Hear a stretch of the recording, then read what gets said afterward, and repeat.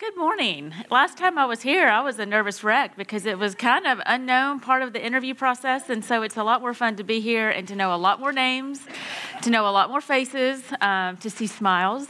That's really great. But it's also Happy Valentine's Day. I am not wearing red for a purpose. I just looked in the closet and have zero red. Literally, I have zero red in my closet. But my daughter, some of y'all met her on Sunday just on stage, she loves pink and she loves red. And I told her I'd carry it with me today, a red heart. So I have my red heart up here. She knew it was a sticker. I had no idea. She kept telling me it was a sticker. I said, no, it's not. It's a piece of cardboard. And she proved me wrong. But this week we have been studying 2 Timothy chapter 3, verses 10 through 17 on a legacy of equipping. And driving home last week from Heart to Heart, it really hit me. I was enjoying the study, but it hit me in a different way. And I shared with Cricket and Carolyn. I said, I had an epiphany, and that these verses really are a how-to guide for the Great Commission or making disciples. And when I reframed it in that way, it changed my approach to this passage, and it really became a lot more fun and a bit more caution in some ways about how am I taking the scripture and how am I applying them to our lives. And so let me make sure this remote is working. A how-to guide on making disciples. But before we really get started into this passage, I do want to review where we've been in 2 Timothy. And so this is kind of what we've heard in our verses so far. Expect persecution and suffering. Beware teachers who are opposed to the truth. Demonstrate the traits and character of a servant of God. And remember the who and the why of why we live and believe and endure as we do. These are important messages that we keep hearing over and over in the book of 2 Timothy. And Paul's been very clear about his life and how he approaches suffering and those who don't align with his Christ-centered living or what we've been commanded to live out in our lives. And there really are, as we've walked through this book, I hope you've seen the parallels. We've been pretty clear in every lecture about the parallels that we have to our life today, and that makes sense. We should see those parallels in a living document like the Bible. But there's also been two consistent expectations that Paul has left with Timothy. The first is to remain steadfast.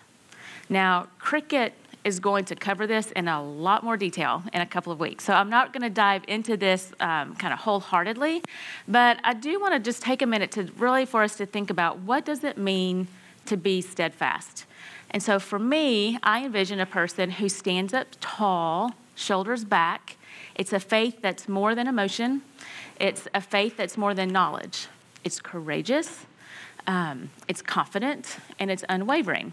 And there were two people that came to mind when I thought about who are people that demonstrate this courageous, this steadfast faith. And the first one, I'm sure many of you will know and recognize, is Corrie ten Boom.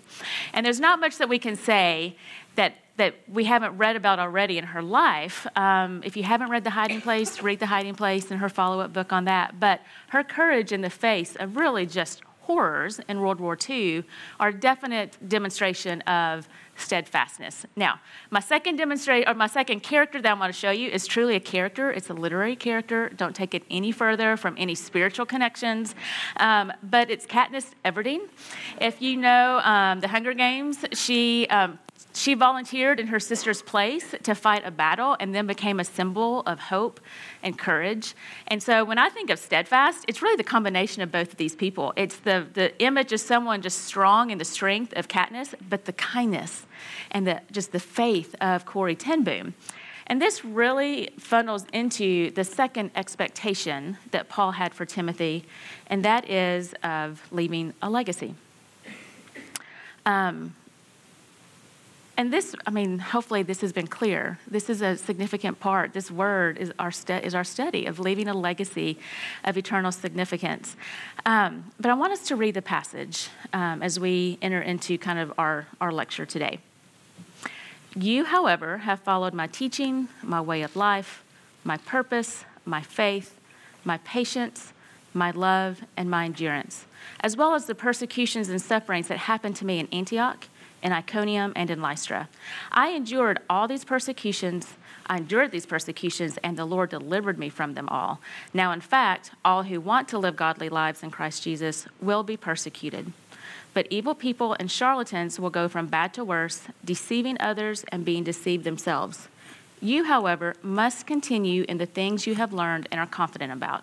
You know who taught you, and how from infancy you have known the holy writings which are able to give you wisdom for salvation through faith in Christ Jesus. Every scripture is inspired by God and useful for teaching, for reproof, for correction, and for training in righteousness, that the person dedicated to God may be capable and equipped for every good work. And so we have a quick summary of this passage that I'm going to show on screen. These are kind of handwritten notes, how I might mark my Bible. That's not necessarily our outline for today, but they just help. You can kind of see how I think and how I process through this passage. First, Paul names the differences between Timothy and the men and women in the passage he had just described that we studied last week. Timothy has been a faithful disciple of Paul. This means that he has lived with, he's learned, and he's modeled what Paul has taught instead of what the others were doing. So first, Paul named the differences between Timothy. Second, he urges, and you could even say he commands Timothy to continue with what he learned while traveling with Paul. That Timothy should honor Paul, but he should also honor his mother and his grandmother. As we enter the last few weeks of this study, you're going to start seeing all the dots starting to connect from the beginning to the end of this book.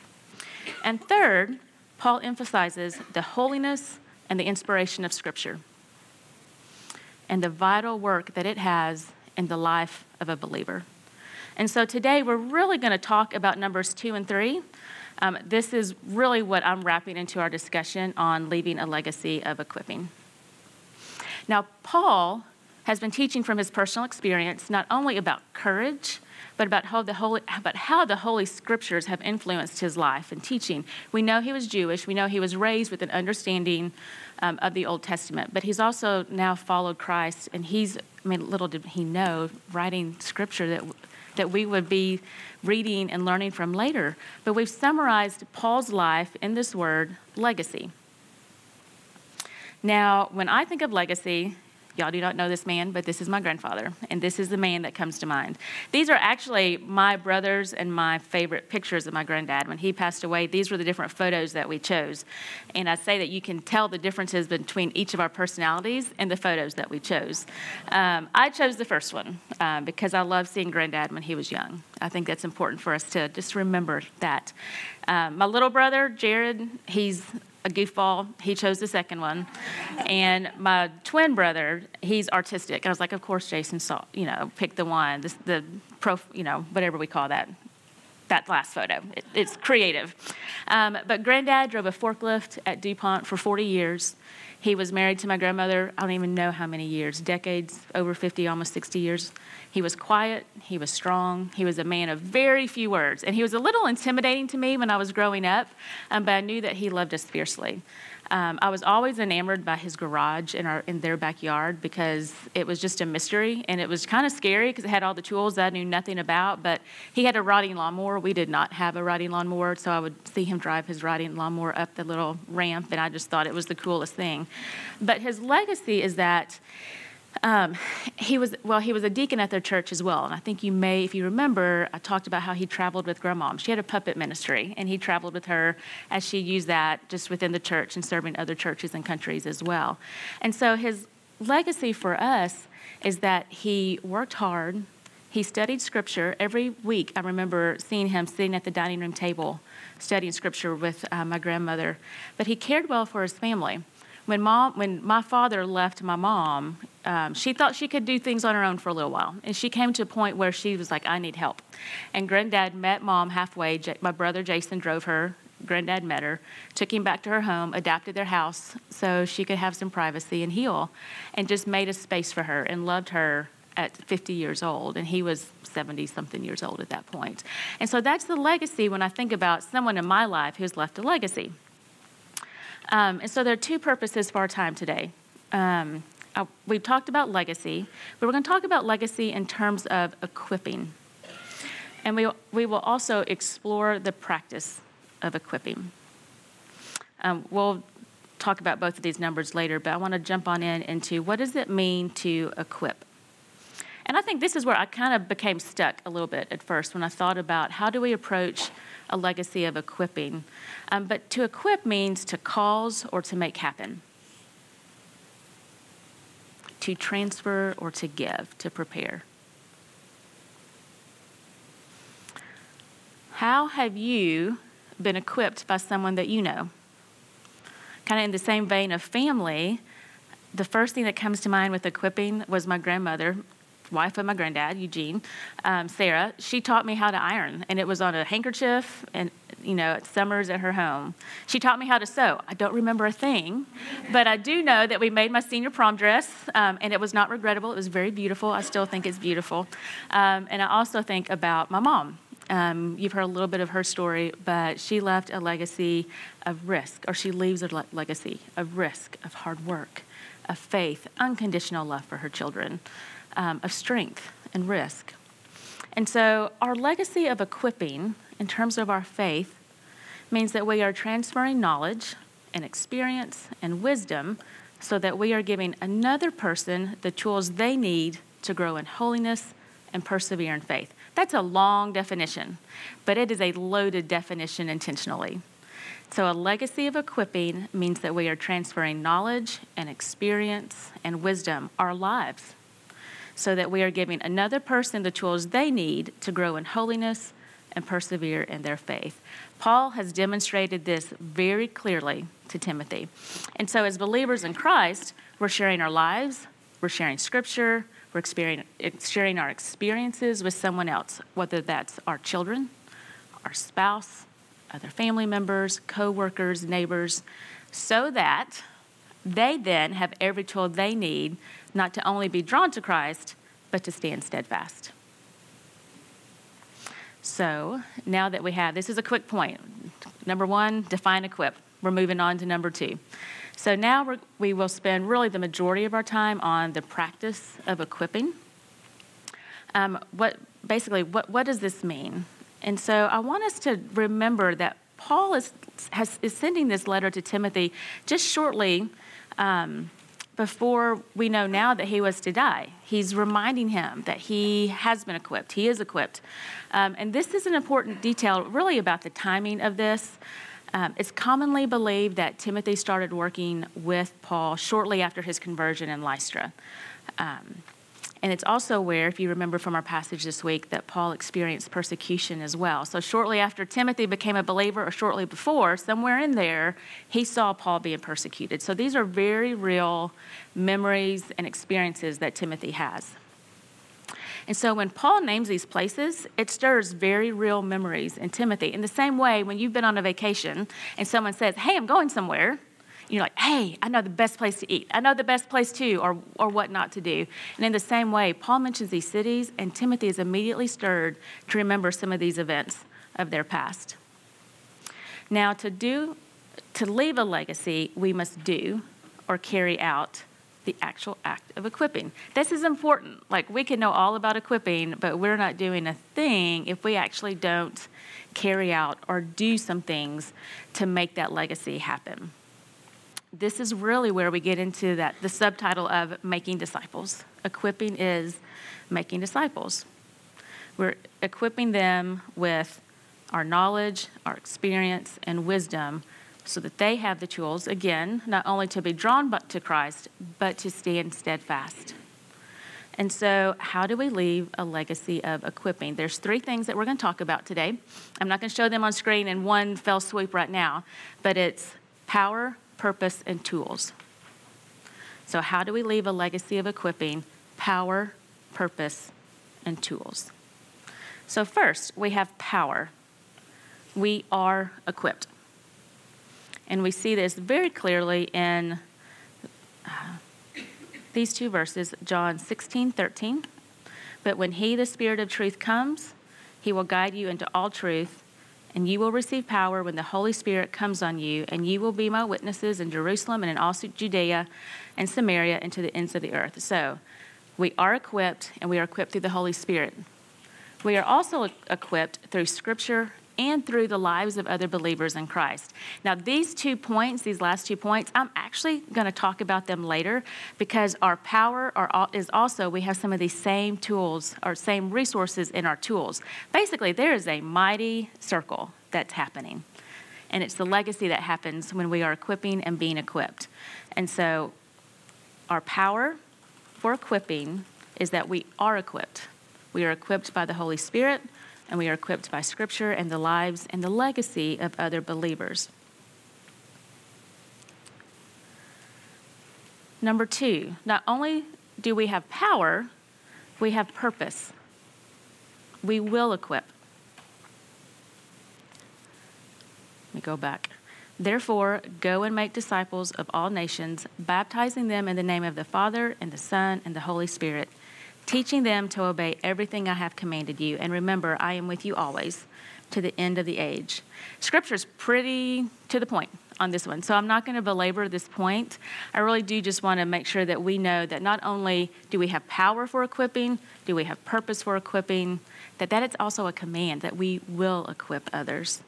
So our resources, again, for leaving a legacy: 1, we have power, we are equipped. 2, we have purpose, we will equip. And number 3, our tools. We have what we need to equip. And that is our lives or our testimony and Scripture. And so this is why, again, this section, our tools, is why we kind of moved into this, like, how do we make disciples? And it's through this equipping that we have. I want to go back to Scripture when we look at our lives. Paul tells Timothy, you, however, have followed my teaching, my way of life, my purpose, my faith, my patience, my love, my endurance, as well as the persecutions and sufferings that happened to me in Antioch, in Iconium, and in Lystra. I endured these persecutions, and the Lord delivered me from them all. And so again, Timothy has seen Paul persecuted from the beginning of their relationship, and he has seen him delivered from those situations. If you were in my Colorful Day seminar, we talked about steles, which are monuments. Monuments really of remembrance, to remind us of times when God has been near to us or delivered us. And I really think that's what Paul is also doing in this passage, of telling Timothy, remember these times, remember these places. And so he tells him really 9 things. I've put them into buckets of 3. And so you'll see the outward life listed here. Again, this is just some sub points underneath, just kind of to the side of our outline. But Paul buckets his testimony, his life, in these 3 buckets. The first one is his outward life. And he notes, my teaching and my way of life. These really are the most visible signs that differentiate Paul from the people that he had mentioned in the previous passage.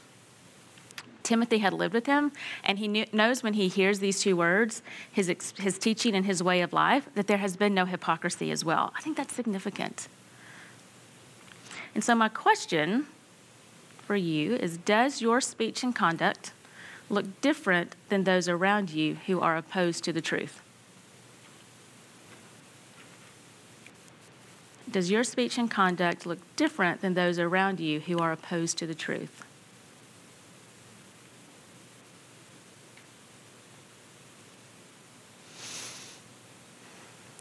Now, the second bucket that we can kind of put what Paul is telling us today is his inward life. His purpose, his faith, his patience, his love, his endurance. I hear the fruits of the Spirit in this, but it's also he's also mimicking what he instructed Timothy in 1 Timothy chapter 6. Pursue righteousness, godliness, faithfulness, love, endurance, and gentleness. Compete well for the faith. And so for the inward life, what drives you internally? Do they mimic Paul's purpose, his faith, his love, his patience, his endurance? The thing is, only we know what truly is driving us. We know other people may think they know what drives us, but only we truly know what is inside our hearts. And so you'll quickly identify with those that mimic Paul's and those that don't. And so third, Paul references the outcome of these behaviors, of his external and internal life, his persecutions and suffering. Now, my question on this one is, do you allow your external and internal traits to expose you to suffering? Not even to experience suffering, but do you allow your internal and external traits to just expose you to suffering, or even the potential of just being an outsider. And I don't want to say forget the actual act of suffering, because we know that suffering exists. We know that persecution exists. But sometimes, we talked about this in our leaders meeting this morning, we're even hesitant to expose ourselves to that possibility. We want to protect ourselves so much. And so, are we allowing ourselves to be exposed to suffering?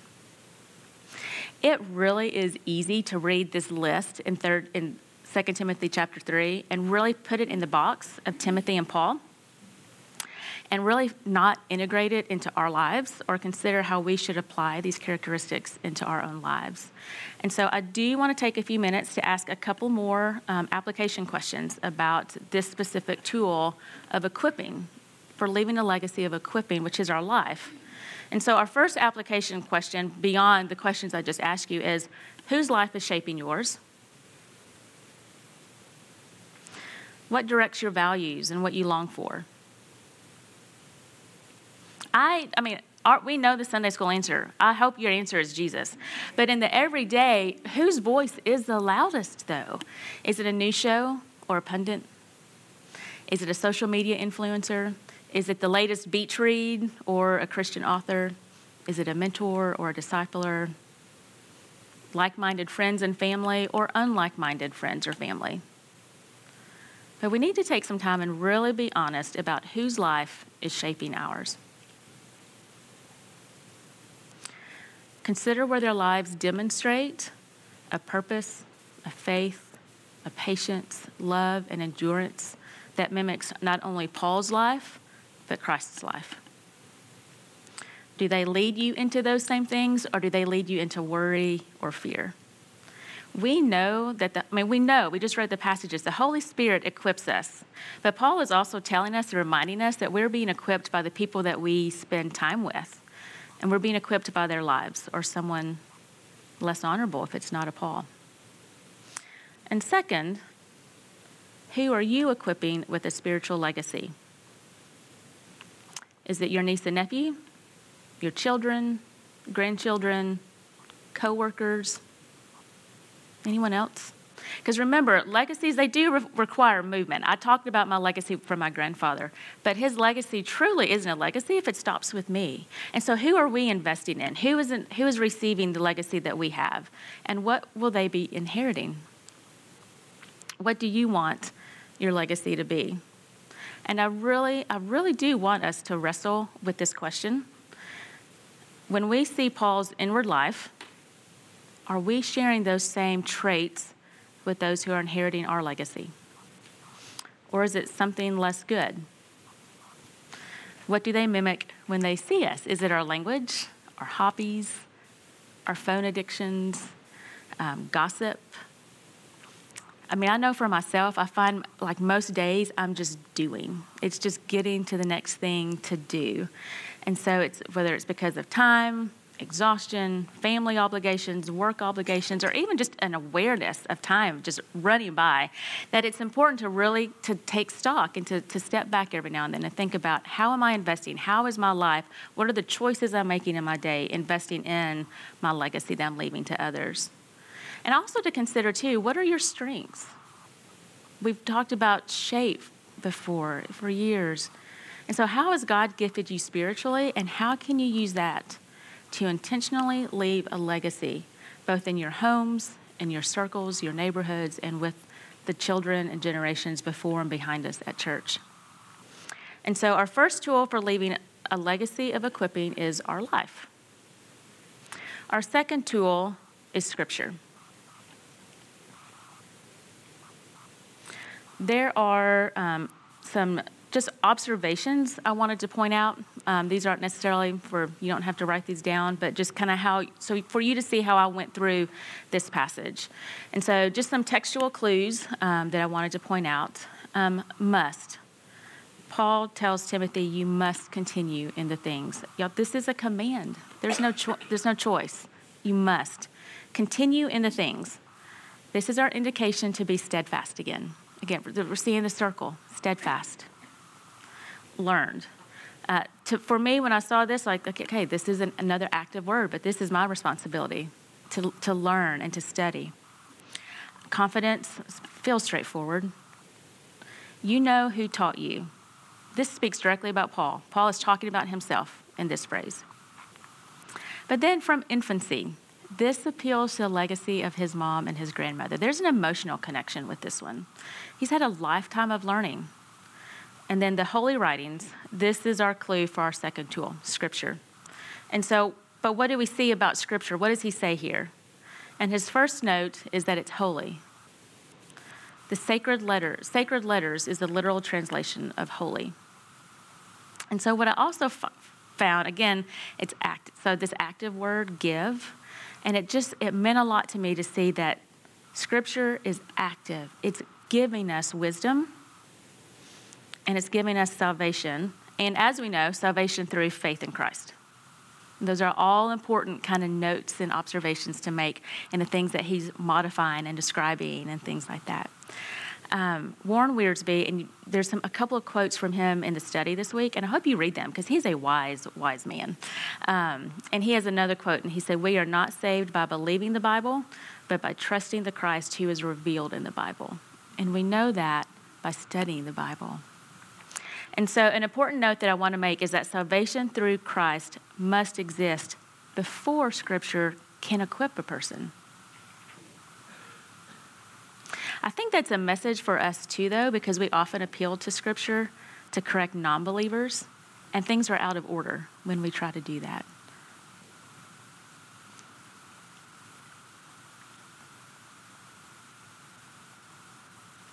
But as a believer, how is Scripture a tool for equipping?